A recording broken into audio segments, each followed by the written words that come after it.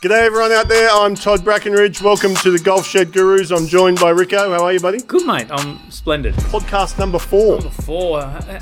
What a world. What a world. We're tearing in, mate. We're tearing in. We've got plenty to talk about. I need Ricko's rant now. I apologise to start with anyone that's not from Australia or the east coast of Australia because this one is about... Or abroad. Rugby league. More importantly, state of origin. Mm-hmm. So my rant is... Tough week.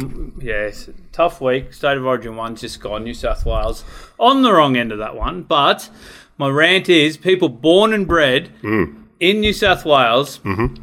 I went to school with a couple. I know there's a few that listen to this podcast in this particular category, and there's one that works in this actual pro shop. Yeah, well, he turns up, but yeah.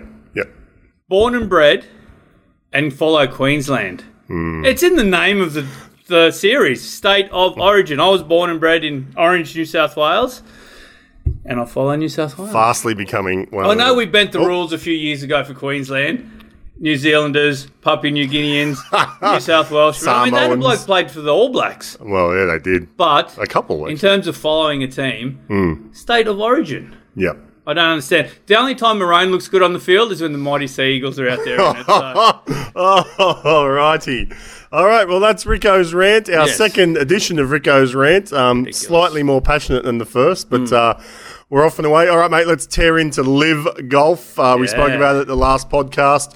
Event number 1 in the books from Centurion Golf Club in London. Charles Schwartzel, the winner, on -7. Duplessis, the runner-up, on -6. What's your take, mate? Charles has just gone cha-ching because they also won the teams event, which is a new thing. And so I think he, pocketed 4.75 or something like that. Yeah. And Duplessis just made more than he's made in his whole career. So for a guy like that, absolutely great. I sat up and watched the YouTube of the start of every round at least. And, I mean, it's exciting. There's golf shots going just left, right and centre. Yeah. What it means for golf moving forward, I don't think we'll actually know. Everybody has an opinion, good and bad, but I don't think we'll know the final result for maybe years down the track. I mean, Charles, an interesting one. He hasn't won for I think it was 2016, 6 years. Yep. Yeah.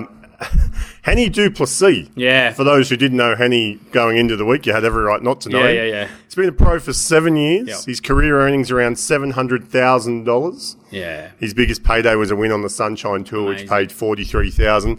Henny, for this tournament alone, forget the teams event, just for the tournament, 54 holes, $2 million. US. Yeah.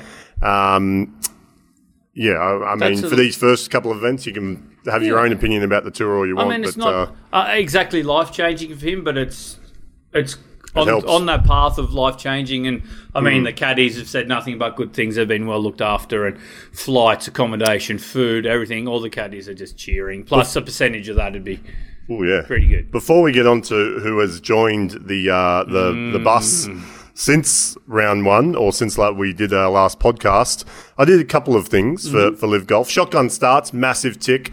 Yeah, underutilised. Didn't see a problem with it. Underutilised in club golf and professional golf. Club golf in particular. I try, but cool. All right, crowd entertainment.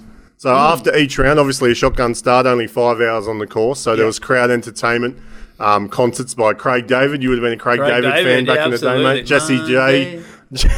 Jessie J performed as well. Massive fan of Jessie J. Field quality, not great, but as we're about to talk about, it's trending. It's not great, but I reckon the first PGA Tour event probably wasn't great either. True. You got to start somewhere. Viewing on YouTube and Facebook wasn't horrible. Again, probably exceeded expectations. Oh, man, I was watching and I was flicking up just to check how many people were in, and a couple of times it topped 100,000 just on YouTube, so they're also streaming on the web. The little Formula 1 leaderboard's cool too, I reckon. Yeah, that was pretty cool. They're also streaming on Facebook and on their website, so who knows what it got to. And the teams event, massive tick. I think all the players are a fan of this as well. I mean, it's hard to probably maybe keep track of who's on what team, and that'll become clearer. I think as it goes on, it's got potential, and it gives some of the guys. They spoke to Richard Bland before the last, and he said he was completely out of the tournament, but it gives him a chance to compete still because his other guys, they were in second position. Yeah. So these teammates were still relying on him to play a good round, and he thought that was a An interesting concept because he said he wouldn't have cared a great deal otherwise about the last round. And I think obviously one of the biggest ticks to come out of this event, how they got it doesn't really matter, but I think the prize money, a massive, massive tick. So I think there's a lot of people taking notice on across the other side of the pond. Yeah, definitely. Mate, US Open. It's US Open Exciting. week. It's US Open week this week, which is quite funny.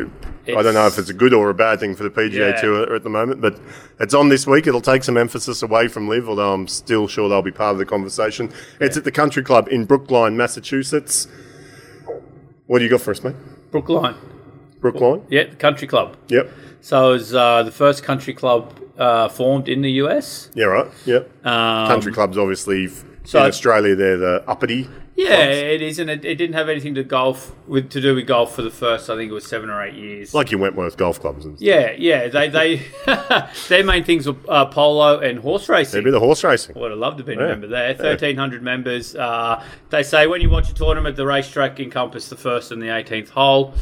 And then they got stuck into golf, and they've hosted how many US Opens? Bouncing off my US PGA stats about Hanson, the PGA Championship stats about the town, Tulsa, Oklahoma. Yes, I've got one for you with Massachusetts. Yes, as a state. I went state. Sorry, we've gone broad. We had to. We didn't have a choice. Really one big name in Brookline.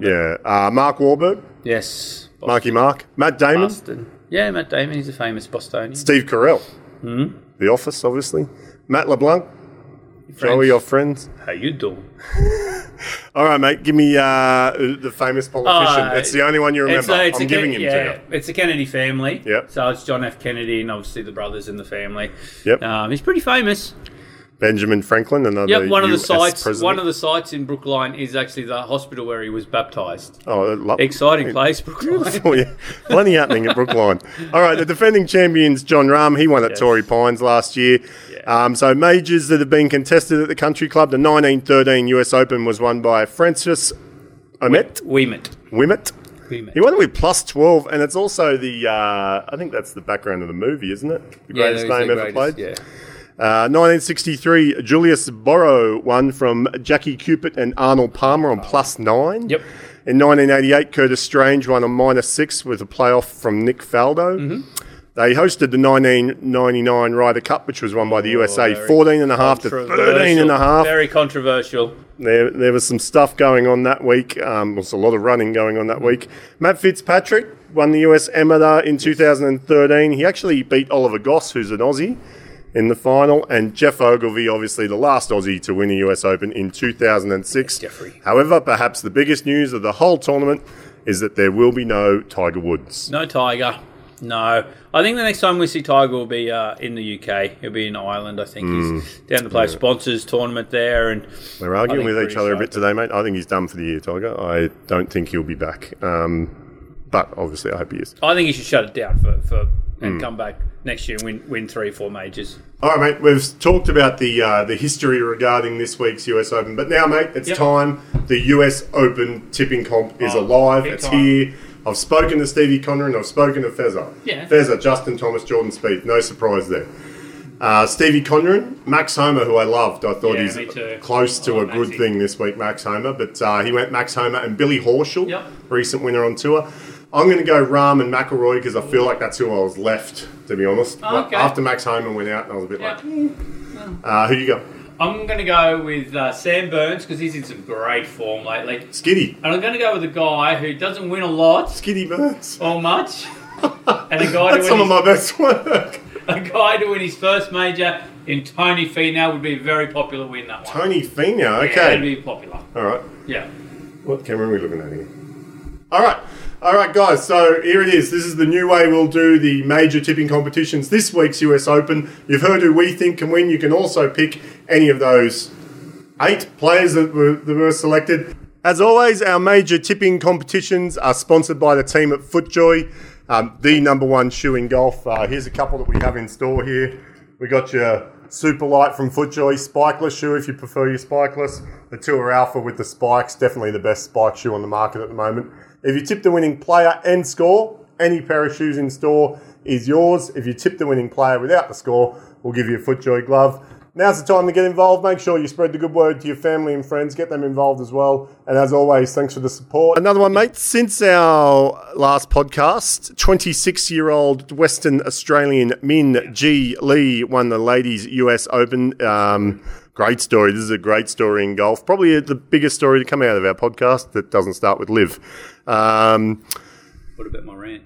They've been impressive. So Minjee, that was her 8th LPGA Tour win. She's also won twice on the European Tour and twice out here in Australia. She's a 2-time major champion. She also won the Evian Championship in 2021. She's now a top 5 player in the world. Her brother Min Woo, a DP World Tour player, not mentioned in LIV just yet, Min Woo, but I'm sure he wouldn't mind the cash. He made his Masters debut this year. So Minjee pocketed $1.8 million. Yeah, it's the biggest purse in women's golf. Yeah. She was, she was pretty dominant. Yeah, very dominant. She very took dominant. a big lead into the last round. I think she shot the lowest score in US Open history, possibly women's history. Third Aussie to win at that golf course, which was Pine Needles in Carolina. Yeah. So, on behalf of the Golf Shed Gurus, mate, absolutely. big congratulations to Minjee Lee. We'll have you on the show one day, no doubt. It's a great story, and maybe I don't know how. Good to see how she spends it. 1.8 million. I'd like to see what she buys. Yeah. Min Woo, her brother, obviously has won on the European Tour as well. Kid, that family has got some golfing genes. Yeah, definitely. All right, mate. That's all the business taken care of the podcast. Yeah, good stats too today. Yeah, well, I'll tell you what, rattled some off today. 100 shots a day. Oh yeah. -5, but we're doing it. Yeah, you know? I'm in layers, hoodies, my work uniform because I'm getting it in before work. Yep. On the odd occasion, And then you're playing your golf as well. I haven't played really, but I'll. I'm working mainly on short game. Yeah, you've barely hit a full shot. Yeah, seriously, you're not even doing it. Freezing cold. It's minus degrees, so it's a lot quicker to hit 100 shots if you're just chipping and putting. Yeah. Okay. But for those still wondering, it is happening. When did we start? June 1? Yeah, it's been every day. We haven't missed a day. No. Rain, hail, or shine. Yeah, so I think we've eclipsed 1,000 shots already. Yeah, we have. 1,200 shots wrapped up today. I hope a few other people have been into it as well. Yeah, make sure you send us through your videos of your 100 shots a day. It's not much fun, but anyway, keep going. Right, mate, one to follow. I had to go last week with Ron Chopper, so I think it's only fair that you throw one out there this week. All right. I'm going to go a guy on Instagram called Brilliantly Dumb. His name, is it Robert Berger? Bobby Berger? Bobby Fairways. Bobby Fairways or Bobby Berger. Brilliantly Dumb or Bob Does Sports. If you follow either of them on Instagram or YouTube, you'll have an absolute blast. They are absolutely hilarious. And they are definitely... Same deal. Cycle back into his old stuff because some of his old stuff is absolute gold. Him and his buddies, Joey Colcarts, Fat Perez... They're pretty funny. Yeah. So that is our one to follow this week. Brilliantly Dumb or Bob Does Sports. They're pretty much the same thing. Yeah. And, mate, that'll just about do us. I think so.